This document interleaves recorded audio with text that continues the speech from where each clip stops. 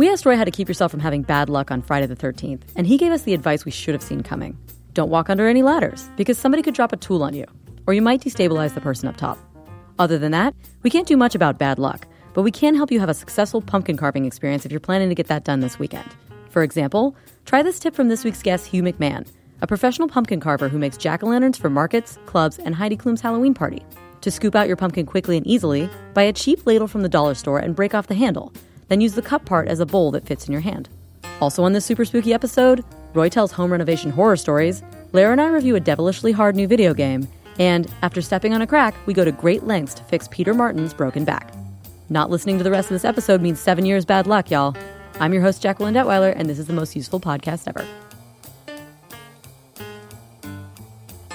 It's not Halloween quite yet, but it is October the 13th, so it's about time to carve your pumpkin, and I feel like the spirit is correct today. And in our podcast room, we have with us Hugh McMahon, who is a professional pumpkin carver who has been doing this for more than 40 years and actually just carved the pumpkins for Heidi Klum's party, which I hear is pretty wild every year. I've done it for like 6 years now. That's amazing. And I haven't done it for this year yet. It'll be around Halloween I'll carve them. That's so cool. And how did you get into this, first of all? Well, I first did it for fun, for family and friends, and I developed this technique of cutting into the skin, which at that time no one was really doing. And so I decided to show it around, and I got some interest the first year, and so I continued to do it. And you seem to have brought some wild tools. What have you brought? And what is in your kit? It's pretty simple, really. I have a fruit and vegetable knife, which I had someone grind it down even a little thinner. You want something thin so you could take corners. Okay. And then I have an X-Acto knife. And the X-Acto knife you're able to break open into the skin. And then when you have the skin broken open, then you could use a clay carving tool, and you can scrape it and go into different levels of tones and stuff like that. Kind of like a photographic negative.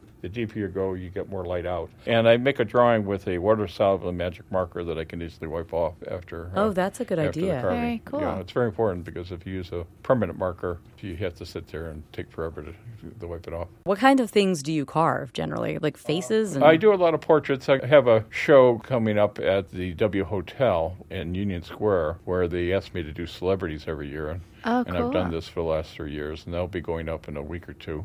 And then I have another show at the Chelsea Market, which I've been doing for many years. Oh, I've seen that. So when you get a pumpkin, we have 3 pumpkins here right now. 2, Lara, thankfully, has hollowed out for us. So when you come up to a pumpkin, do you come in through the bottom? Do you do anything weird? Yeah, I cut from the bottom, and the reason is that it keeps the shape. When you cut from the top, they'll fall through eventually when it deteriorates. And also, I light up the pumpkin with a electric light bulb with cord, and so it's easier to hide the cord from the bottom.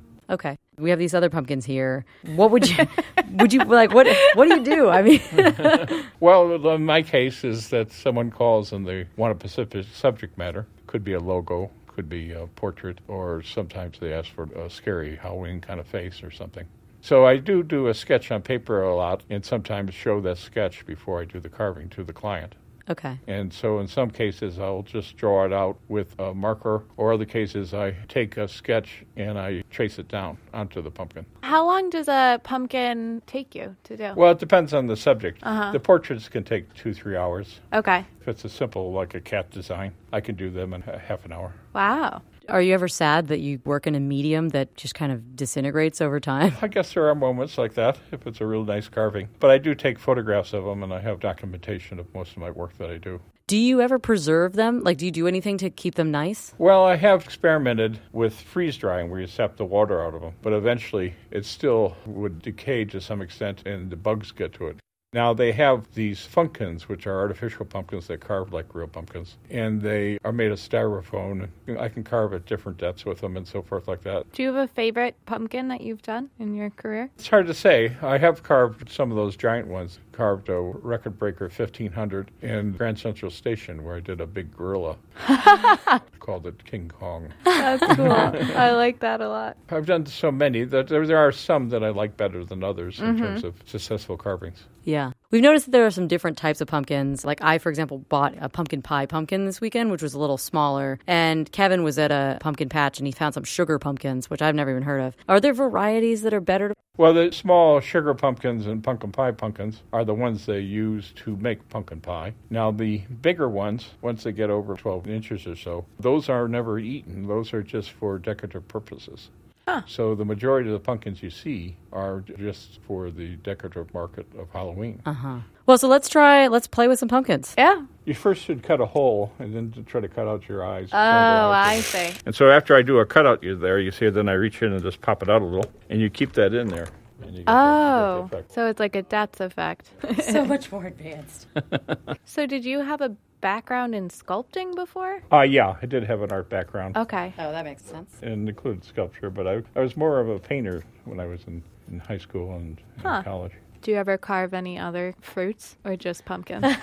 I do watermelons. Watermelons. That makes sense. Oh, For yeah, the you gotta summer do something season. in the In summer, many yeah. ways, the watermelons are kind of more interesting, and the colors are better, Right. That makes sense. and so they look better and stuff like that. Yeah, you have green and pink But you and can take a in look between. at my watermelon as well as pumpkin carving if you go to hmcmahonpumpkins.com. H. McMahon Pumpkins. hmcmahonpumpkins Okay. with an S.com. Very And cool. people can see my watermelon as well as my pumpkin carving. You don't have hmcmahonwatermelons.com? So it's just pumpkins. Do you try to preserve your pumpkins at all? Yes, you can spray them with lemon juice, but they still will deteriorate. You could get maybe an extra day or two out of it. And then also, when they're not being used, you refrigerate them. You put them in a plastic bag and refrigerate them, and they'll last longer. Some of the restaurants I work with do that, and they have been known to go, for a week and a half at times. Oh, yeah, especially if you got like a big restaurant, freezer, refrigerator situation. if they Right, have that makes sense. Refrigeration where it's easy to go in, walk in. I was researching preservation techniques earlier, and two things that I saw were Vaseline. Yeah, if you'd put Vaseline on the barren areas, I don't do that because it doesn't look good. Okay. It gets gooey around there. We'll make note of that. If you want to make something scarier, that you could do that.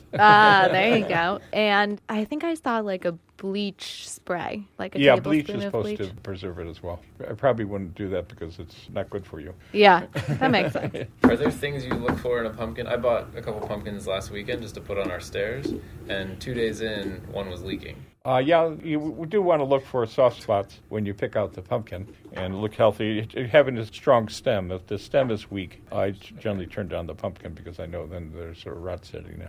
Thank you so much for coming out here and telling us all about this, especially in the middle of your busy season. Thank you for having me. Very cool tips. And I think what we're going to do is try a couple different methods of preserving these pumpkins. And then when we come back next week for our Halloween episode, we'll let you guys know How they fare. how they fared. So thanks again, Hugh. All right. Happy Halloween to you.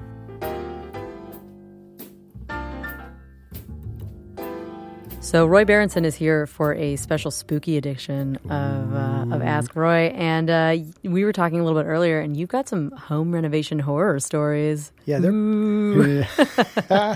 pretty weird, I got to say. So what happened? Well, it all starts with my brother Carl. He's a businessman, and he's actually the president of a manufacturing company and works in China right now. Even as we speak, he's actually in China. Oh. But he's a restless guy, and he's also a licensed contractor in Michigan. He had to take the test and pass that, so he's a licensed... So that runs in the family? Yeah, right.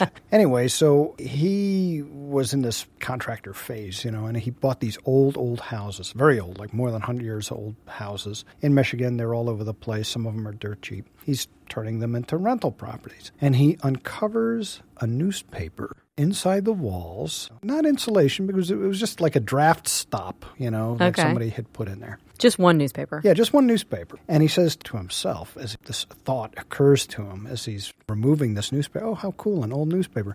Wouldn't it be cool if it was the same day as today? Oh. And it was. And it was. That is wild. That's crazy. Yeah, cue the ominous music. I know, we need to have some spooky music in here. So he's doing another house.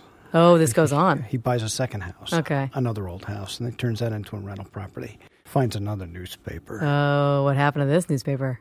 He says the same thing to himself. It would just be too much, he thinks, if it was the same day as he was tearing it out.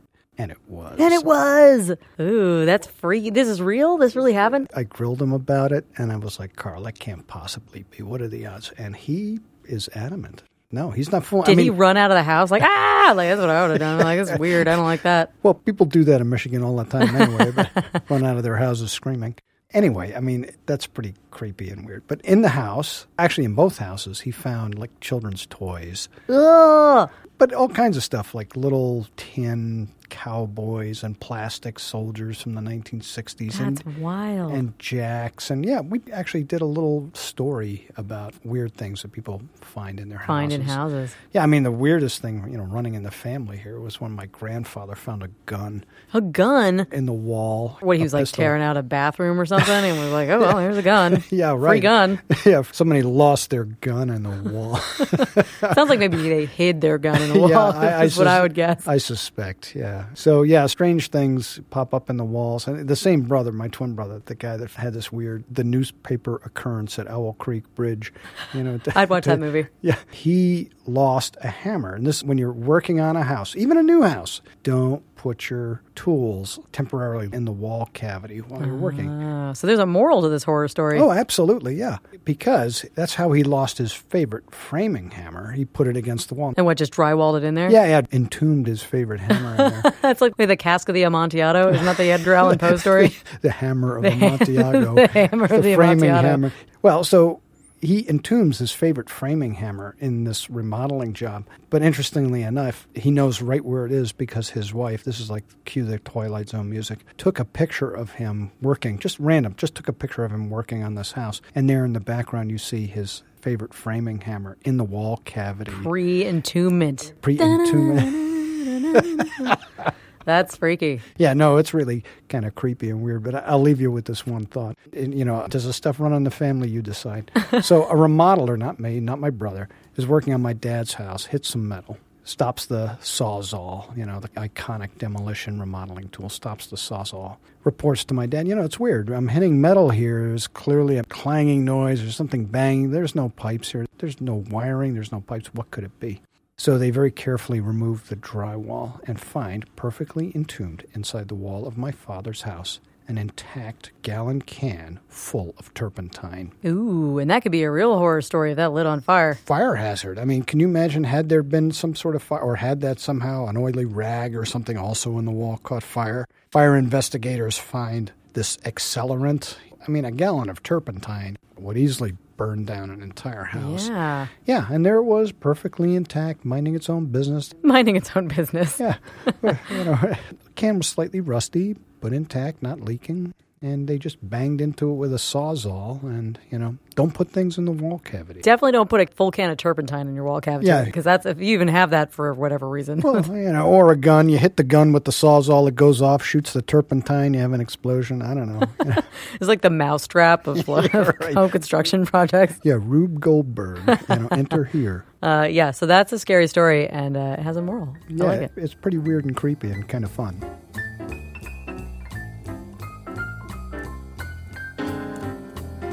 So this segment is called Jackie and Lara Play a Video Game. I don't know about you, Lara, but I am not very good at video games. No, I don't think I've ever really seriously played a video game. Mario Party. I used to play Mario Party with my brothers. Yeah, I played Super Mario Brothers 3. And today, Alex George has brought us an Xbox, and I'm holding the controller. It's more ergonomic than I thought it would be. It feels, here, try it.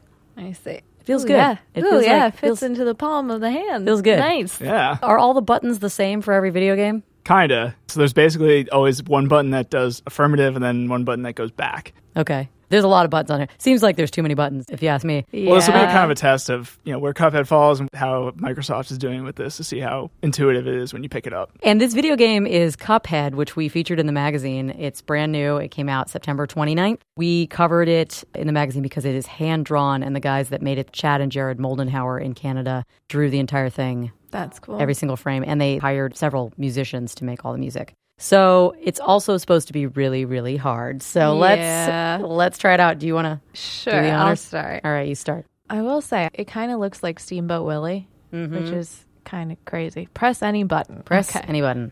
I pushed it. Oh, it's cool. It's got that old-timey, like, spots and lines sort of animation. It kind of looks like the opening scene of that Pinocchio era of Disney animation. That was their inspiration, the 1930s. Really? Yeah, 1930s, particularly Disney, and there's another studio that was based in New York City that was, yeah. Once upon a time in a magical place called Inkwell Isle, there were 2 brothers named Cuphead and Mugman. They lived without a care under the watchful eye of the wise Elder Kettle. One day, the 2 boys wandered far from home and, despite the Elder Kettle's many warnings, ended up on the wrong side of the tracks and entered the Devil's Casino. Inside, Cuphead and Mugman soon found themselves on a winning streak at the craps table. "Hot dog!" exclaimed King Dice, the casino's sleazy manager. "These fellas can't lose." This is going to go on forever. "Nice run, boys," laughed a newcomer. The brothers gasped. It was the casino's owner, the devil himself. "Now how about we raise the stakes?" he suggested with a toothy grin. I feel like I'm reading a children's novel. Yep. "Win one more roll and all the loot in my casino is yours," the devil boomed. "But if you lose, I'll have your souls. Deal?" Oh, good. So if I lose, I'm selling my soul to the devil. Cuphead, blinded by easy riches, nodded and grabbed the dice for a throw. "Good gosh, Cuphead, no," cried Mugman, for he understood the danger, but it was too late. Oh, or do we have to save Cuphead? We probably do. Yeah. Okay. I'm just going to skip through. I never read all of this stuff. Yeah. This is really asking long. a lot of the children of today. So, here we go. The devil wants us to collect every soul by midnight tomorrow, or he's going to get us. That's dark. Come on, Okay, mug. running away. Oh, there's a little hourglass, man. What do you think so far, Alex George? I'm enjoying it. They make it look like the imperfections, like, in old cartoons, how they have all these little lines that go across and all little smudges and everything, that they actually put those in there is kind of cool. Here we go. There we go. It's the Elder Kettle. What a fine pickle you boys have gotten yourselves into. Oh, he's cute. He's got a little mustache. I know you don't want to be pawns of the devil, but if you refuse, I can't bear to imagine your fates. You must play along for now, collect those contracts, and you'd best be ready for some nasty business. Your debtor friends won't be very friendly once you confront them. In fact, I expect they'll transform into terrible beasts. Take this potion so they won't hang you out to dry. That was, let's say, turned him into like a little Popeye with spinach. That was cute. Oh, I didn't even notice because I was reading. Because you're busy reading for the... This is a reading game. I know. It's just a pod. It's actually just a book. Oh, look, I can move around. Wait, what? Tutorial. Oh, we got it. Oh, that sounds important. What is the Y button? Where even is the Y? I don't know either. The Y button. Oh, you got to get up there. No. Lara's. Oh, hold for a high jump. This is why we have Alex George here in case we can't beat the tutorial and play the game. Tap short for hold for a high jump. I tried. Guys, I can't get past the tutorial. Oh, you did it. You did it. I see. Okay, I think I'm doing it. Okay. I think I'm doing it. Okay. Oh, you have to shoot that thing. Guys, I can't do Oh, you did it. You're doing it. Jackie, do you want to take over? I will say Conan O'Brien played this on his gamer series he does for the web. Was he also terrible? He died almost immediately. Okay, great. So don't feel bad. It's so funny to watch because if you play a lot of video games, you kind of learn like there's certain rules to how things are. Like hold down a button longer to jump longer, or like it's the same in a whole bunch of different games. So it's weird to see somebody who's like hasn't played it that way very much, learning all these rules. This is cool. We're in like an overworldy kind of thing. Running, jumping, and shooting. It's still got that wavy kind of vibe. Oh, man. Oh, that's one thing to note about. It's not like Mario. You can't jump on something to kill it. You have to shoot it with a finger gun. Yeah, that's what I was trying to do. All right, here we go. Use the run away from it. Maybe I'll just shoot stuff. Oh, that's a good idea. Just shoot stuff. That is a good strategy, Jackie. Shoot Just shoot stuff. your gun the whole time. Jackie made it farther Woo! than I did. All right, she did the Run thing. away, run away. Oh, this thing shakes when you die. Yeah. Good job, Jackie. I'm just going to keep Just push the shoot. button. Just shoot. Yeah, that's how I used to do okay at all those fighting games. I'm just a button masher. That is a hard game, y'all. Yeah.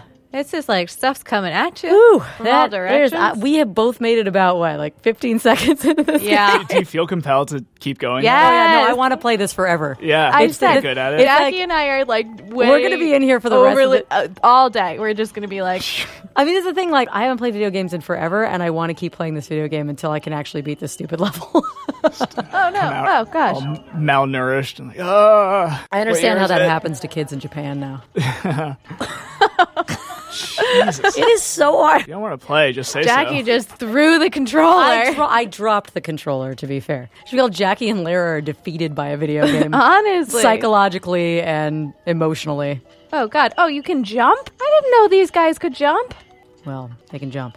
So I feel like we should maybe just describe what we're being attacked by, which Flower is literally men. everything. There's flower seed men that fall from the trees. There's a terrible tulip that shoots... No, that's a mushroom. No, well, there's that terrible tulip that shoots jelly beans. And then there's a mushroom that shoots whatever that is, a little puff of something. I don't know. There's just so many different things that are terrible. All right. I give up on this game. It's great. It's a wonderful game. Everybody should Level play it. one. Just since we started timing, it's only been 9 minutes. It's been 9 minutes. We've made it to the exact same point in the game, which is about a third of the way every single time. But I want to keep playing it, so... I know. Good game. This has been Jackie and Larry Play a Video Game.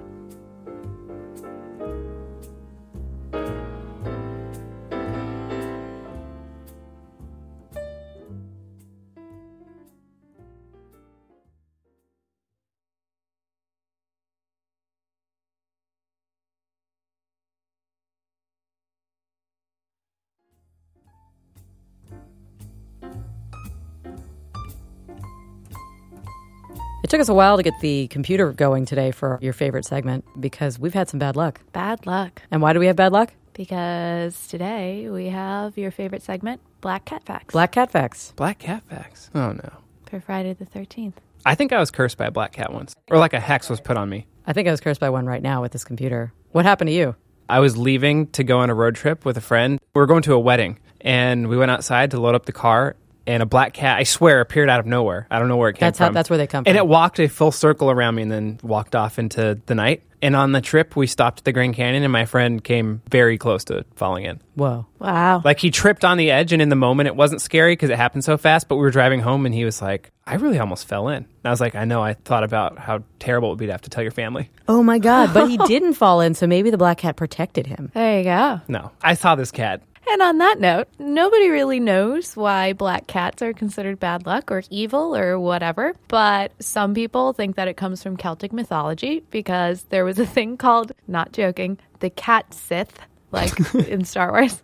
And the cat Sith was said to haunt the Scottish Highlands, and if somebody died and the cat Sith came and passed over its body before it was buried, it would snatch their soul up. That's what it was trying to do when it Well, that's what circle cat- around that's what me. cat- Well, you do, weren't yeah. dead. So Yet. that's where the tradition of people having like overnight wakes came from because they needed to protect the body from the cat Sith. Are they sure it wasn't grave robbers dressed up as a cat? The other thing that people think it might be from is in Norse mythology. Freya, the goddess of love and fertility, had a chariot that was pulled by two black cats. And after those cats served her for 7 years, their reward would be to turn into witches.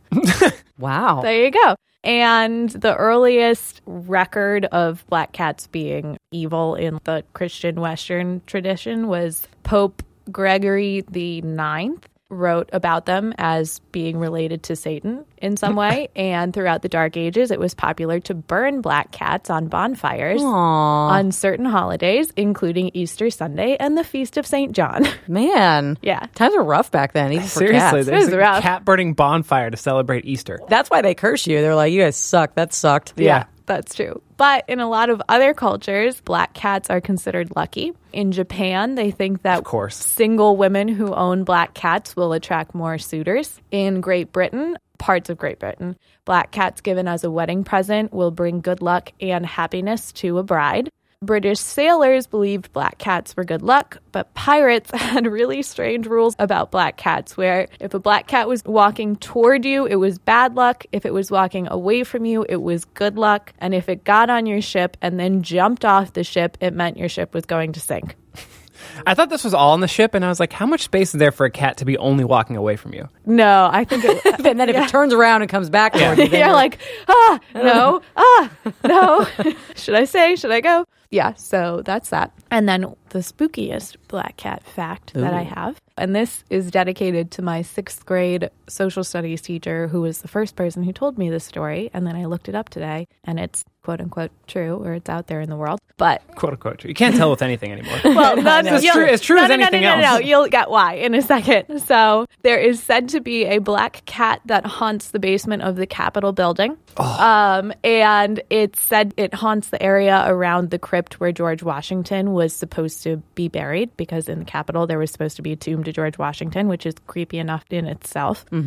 And the legend goes back all the way to the 1800s. So basically what happens is it's usually a guard who's walking alone and they see a black cat in the hallway and they're like, oh, like, look, a cute cat. And the cat starts walking towards them. Its eyes turn red. And as it walks toward them, it gets bigger and bigger and bigger and bigger until it's the size of like a tiger or a lion or a bear. And then it leaps at the person and vanishes. And the cat is said to be an omen of national tragedies that are going to come within the next few days. The cat is said to have appeared a few days before the deaths of Lincoln, FDR, and JFK, and just before the 1929 stock market crash. And in the years 1862 and 1898, twice, shots were fired in the basement of the Capitol building because guards tried to shoot at the demon cat.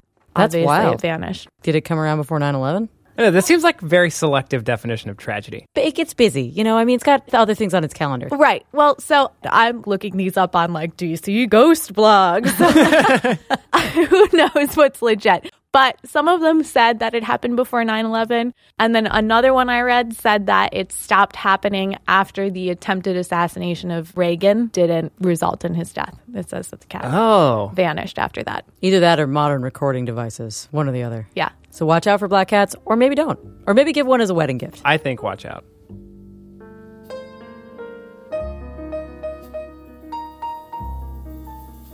So since today is our special Friday the 13th episode, we've been talking about superstitions such as step on a crack, you break your mom's back. And that usually happens on sidewalks where there's a lot of cracks. So we thought we would ask Roy, how do you fix a crack in your sidewalk so this isn't a problem? Well, you know, cracks in a concrete sidewalk are always a problem. There really isn't a good fix, Jackie, to cracked sidewalks. Normally it's due to settling. Mm-hmm. The concrete will actually, in most cases, either bend downward or bend upward. And concrete by itself is not particularly strong that way. It's a compression material. It takes compression well, but it doesn't take tension forces well. Mm-hmm. So pressing it together, it's very strong. Kind of pulling it apart, bending, not so strong. So when that happens, you get a crack. Yeah, you can fill it in. You know, lots of materials. You know, you could take a wire brush, take a painter's tool or a putty knife or something, get the weeds and dirt and junk out of there. And there's any number of patching, caulk-like things that you can put in there that will help prevent weed formation and dirt and stuff like that. Mm-hmm. But it doesn't really fix the crack. It's kind of like a Band-Aid. Yeah, it's a Band-Aid. That's exactly what it is. It's a Band-Aid. And as the sidewalk continues to move, and it will move, that's why it cracked in the first place, as it continues to move, that repair material is also going to work. And the concrete is going to work against the repair material. The repair material is more flexible than the concrete, so that helps, but only so much. And you never really get a perfectly good bond. And most homeowners just go to the hardware store or home center, get this tube of material, put it in their caulk gun. Even if they bother brushing out the dirt and weeds, whatever, Mm-hmm. half the time they don't even do that. Just go down it, ooze this junk in there, wipe it off with their finger, call it a day. You'll get a season out of that before it looks lousy again. Before somebody steps on that crack and breaks their mom's back. Yeah, then their back is shot. You have a lawsuit. You're calling your insurance company. I mean, if the crack is severe, you got to saw out that section of sidewalk, really, and just pour a new pad. They call it a pad. Okay. Do a better job of compacting the sub-base underneath the concrete. That's key. Okay. And how do you do that? Depends on how big a job it is. You can buy a hand tamper. Okay. And you just very thoroughly hand tamp. You can buy, even if the soil is weak and it doesn't seem to compact very well, you can buy some crushed stone. Don't get gravel, which is rounded, natural stuff. Crushed stone knits together, compacts, packs very well. So you just pack it, put some more stone in there, pack it some more, really pack the daylights out of it.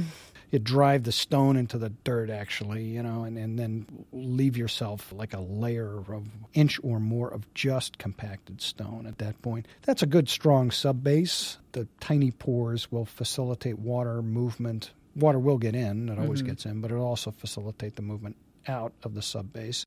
And then you pour your concrete following the time-tested means of proper mix. Don't mix too much water. A slightly stiffer mix is better than a slightly loose mix. Put it in there. Float and finish. They call it float the concrete. What does that mean?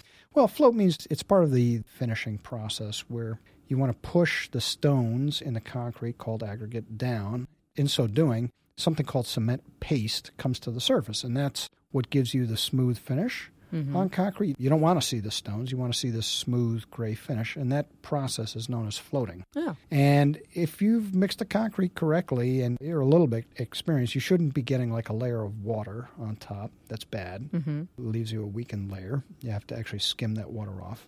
So you float, and in some cases you can trowel finish or you float finish the concrete. They have a tool called an edger, make a nice neat edge around your new replacement pad and keep it damp for several days. If it's a public sidewalk, obviously, you have to block it off from people stepping in it and walking And those over it. punk kids trying to write their initials. Yeah, and your neighbor walking his dog in there. Next thing you've got doggy footprints and stuff in there, Anyway, so that's it. That's going to give you a trouble-free piece of concrete. No cracks, no broken bags, no lawsuits, no.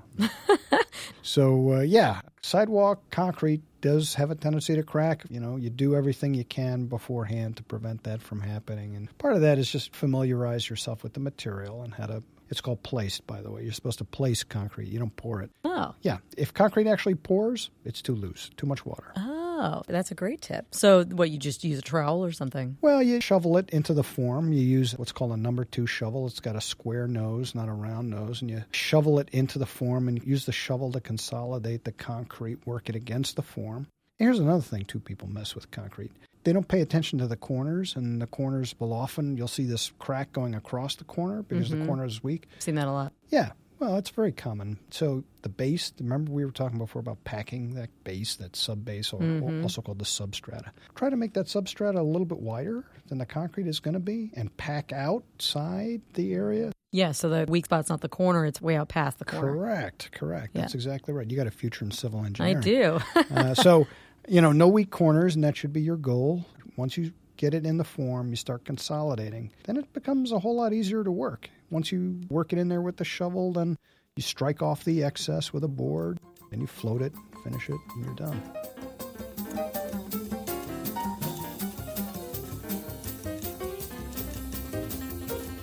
So we just talked to Roy about how to prevent cracks from breaking your mama's back. But now we want to talk to Peter and Kevin about how to fix your back if you did step on a crack, because everyone in this office has back problems. It's true. It seems. Yeah. Mine have actually been a little better lately, but Kevin, you're always in trouble, right? Yeah, I have a slightly bulging disc, which basically just means that I have like soreness and occasional weird feelings in one of my legs that's pretty managed by stretching. Yeah. But That sounds terrible. it's like annoying. It's like Chinese water torture. It's like having a drip of water on your head's not that bad when it happens over and over slowly at weird intervals. It's terrible. That's Right. kind of how I feel. And it's pretty permanent, right? There's no real solution to it. Yeah, there's no real solution. They said that if I was willing to go get an epidural injection of like steroids, which I don't like just because it sounds like I'm pregnant.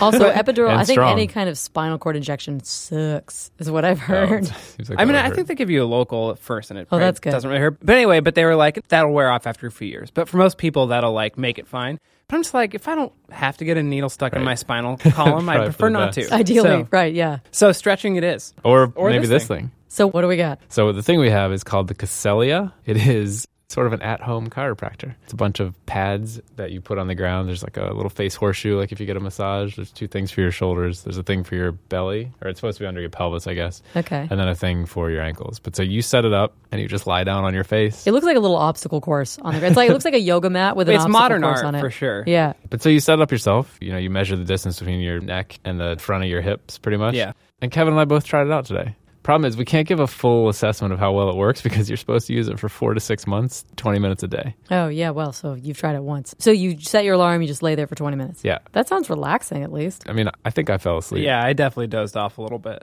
So what does it do? Does it like remove the effect of gravity on your back or something? It takes advantage of gravity, and gravity is supposedly applying the pressure. That if you went to a chiropractor and they did an adjustment or whatever, they're manipulating your spine, but here gravity is manipulating your spine. Oh. But they say it can treat lower back pain, regular back pain. I think one thing that I would be excited about, we sit at our computers all day, and I always get very self-conscious that my shoulders are drawn forward, and so every time I think about it, I try to force them back and probably look very weird. But it says it'll fix that, too. Oh, that sounds So good. that seems good. Yeah. Realigns your neck so you don't have neck pain. Kind of keeps your head back instead of the way people's necks start to jut out a lot Oh, when I they get get that. older. I have that problem. I have the little turtleneck. So this is probably good for all of us. So the biggest part is for your hips because you Yeah. put this thing, it's probably 6 inches tall. It's a foam pad. You basically put your belly over the end of it so you're not on your stomach, and then put it right on the front of your hip bones. Your knees are on the floor. your chest is on the floor too. So basically your So you have a big butt- arch. Yeah, your back is Oh, your I back is see. very arched. Your butt's just sticking right up in the air. So it's not a comfortable thing to do at work, I noticed. I hope nobody came in while I was doing it.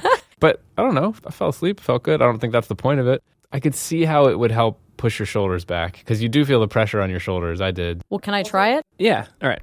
Okay, so your knees are down. That's good. And then I don't know if it's different for a woman, but like my chest was kind of touching the ground. You needed to get to a point where you are comfortable and could lie there for 20 minutes. And if your back is tense the whole time, it's not going to work. It's pretty relaxing. Yeah. So, and you know, it's the same face thing as a massage table. So you get pretty comfortable there. You also have to, I had to hang out in here for 5-10 minutes waiting for the lines to go away.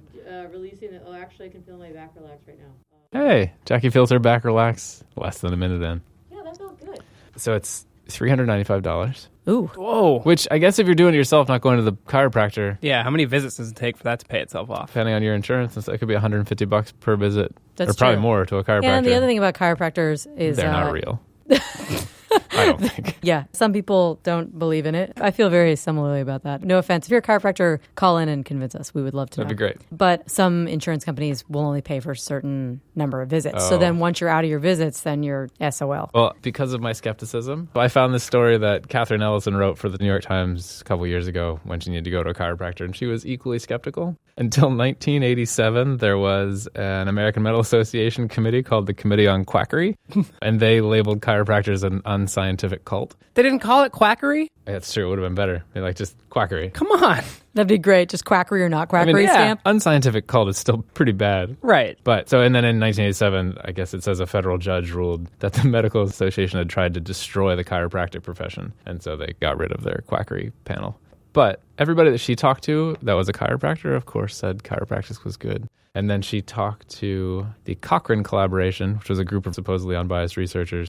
And they found that chiropractic intervention, it says, slightly improved pain and disability in the short term, pain in the medium term. But then it says, they pointedly added that there was no evidence that chiropractors provide a clinically meaningful difference for pain or disability for lower back pain when compared to other intervention. Well, I was going to say, I think physical therapists are miracle workers. And if you get a good one, I mean, God, the things they can do. And so I'm like, what do we even need chiropractors for? Just go to a physical therapist. Yeah. So would you guys buy this? I need a lot more convincing. Okay. And Kevin, what do you think? It's expensive and it's hard when it's just a bunch of foam blocks because it just seems like, couldn't I make that myself? But the bigger thing is that, so my physical therapist, one of the things that really helped my back is doing kind of arched back stretches like the cobra pose in yoga. And actually, if you do it where you move, where you flatten and then raise an arch and flatten and raise an arch, that really helps me if I'm having like phantom sensations in my leg Oh, or that's whatever they good. are. And this actually puts the back into a similar position. So I'm kind of like, the thing that seems like it would help me the most about this is something that I already do from stretches anyway. Anyway, right. Those are free. Yeah. And stretching, it turns out, is free. Well, okay, so that sounds like neither one of you guys would buy this. I think you could make this, though. That's If true. you're a Popular Yeah. Mechanics kind of person who would make this. I mean, you could probably buy $20 of foam. That's what I'm saying. You know, cut you buy this $20 out. worth of foam and make it. So maybe, you know, if you're thinking about it, look it up online and buy $20 worth of foam. Or Yeah. buy it, you know. Or buy it. See what you think. Yeah. Yeah. That's our show, y'all. The Most Useful Podcast Ever is produced by the staff of Popular Mechanics and edited by Brandcasters Inc. at www.brandcastingu.com. We'd like to thank Sarah Bentley and Andy Bowers from Panoply and Popular Mechanics Editor-in-Chief Ryan D'Agostino.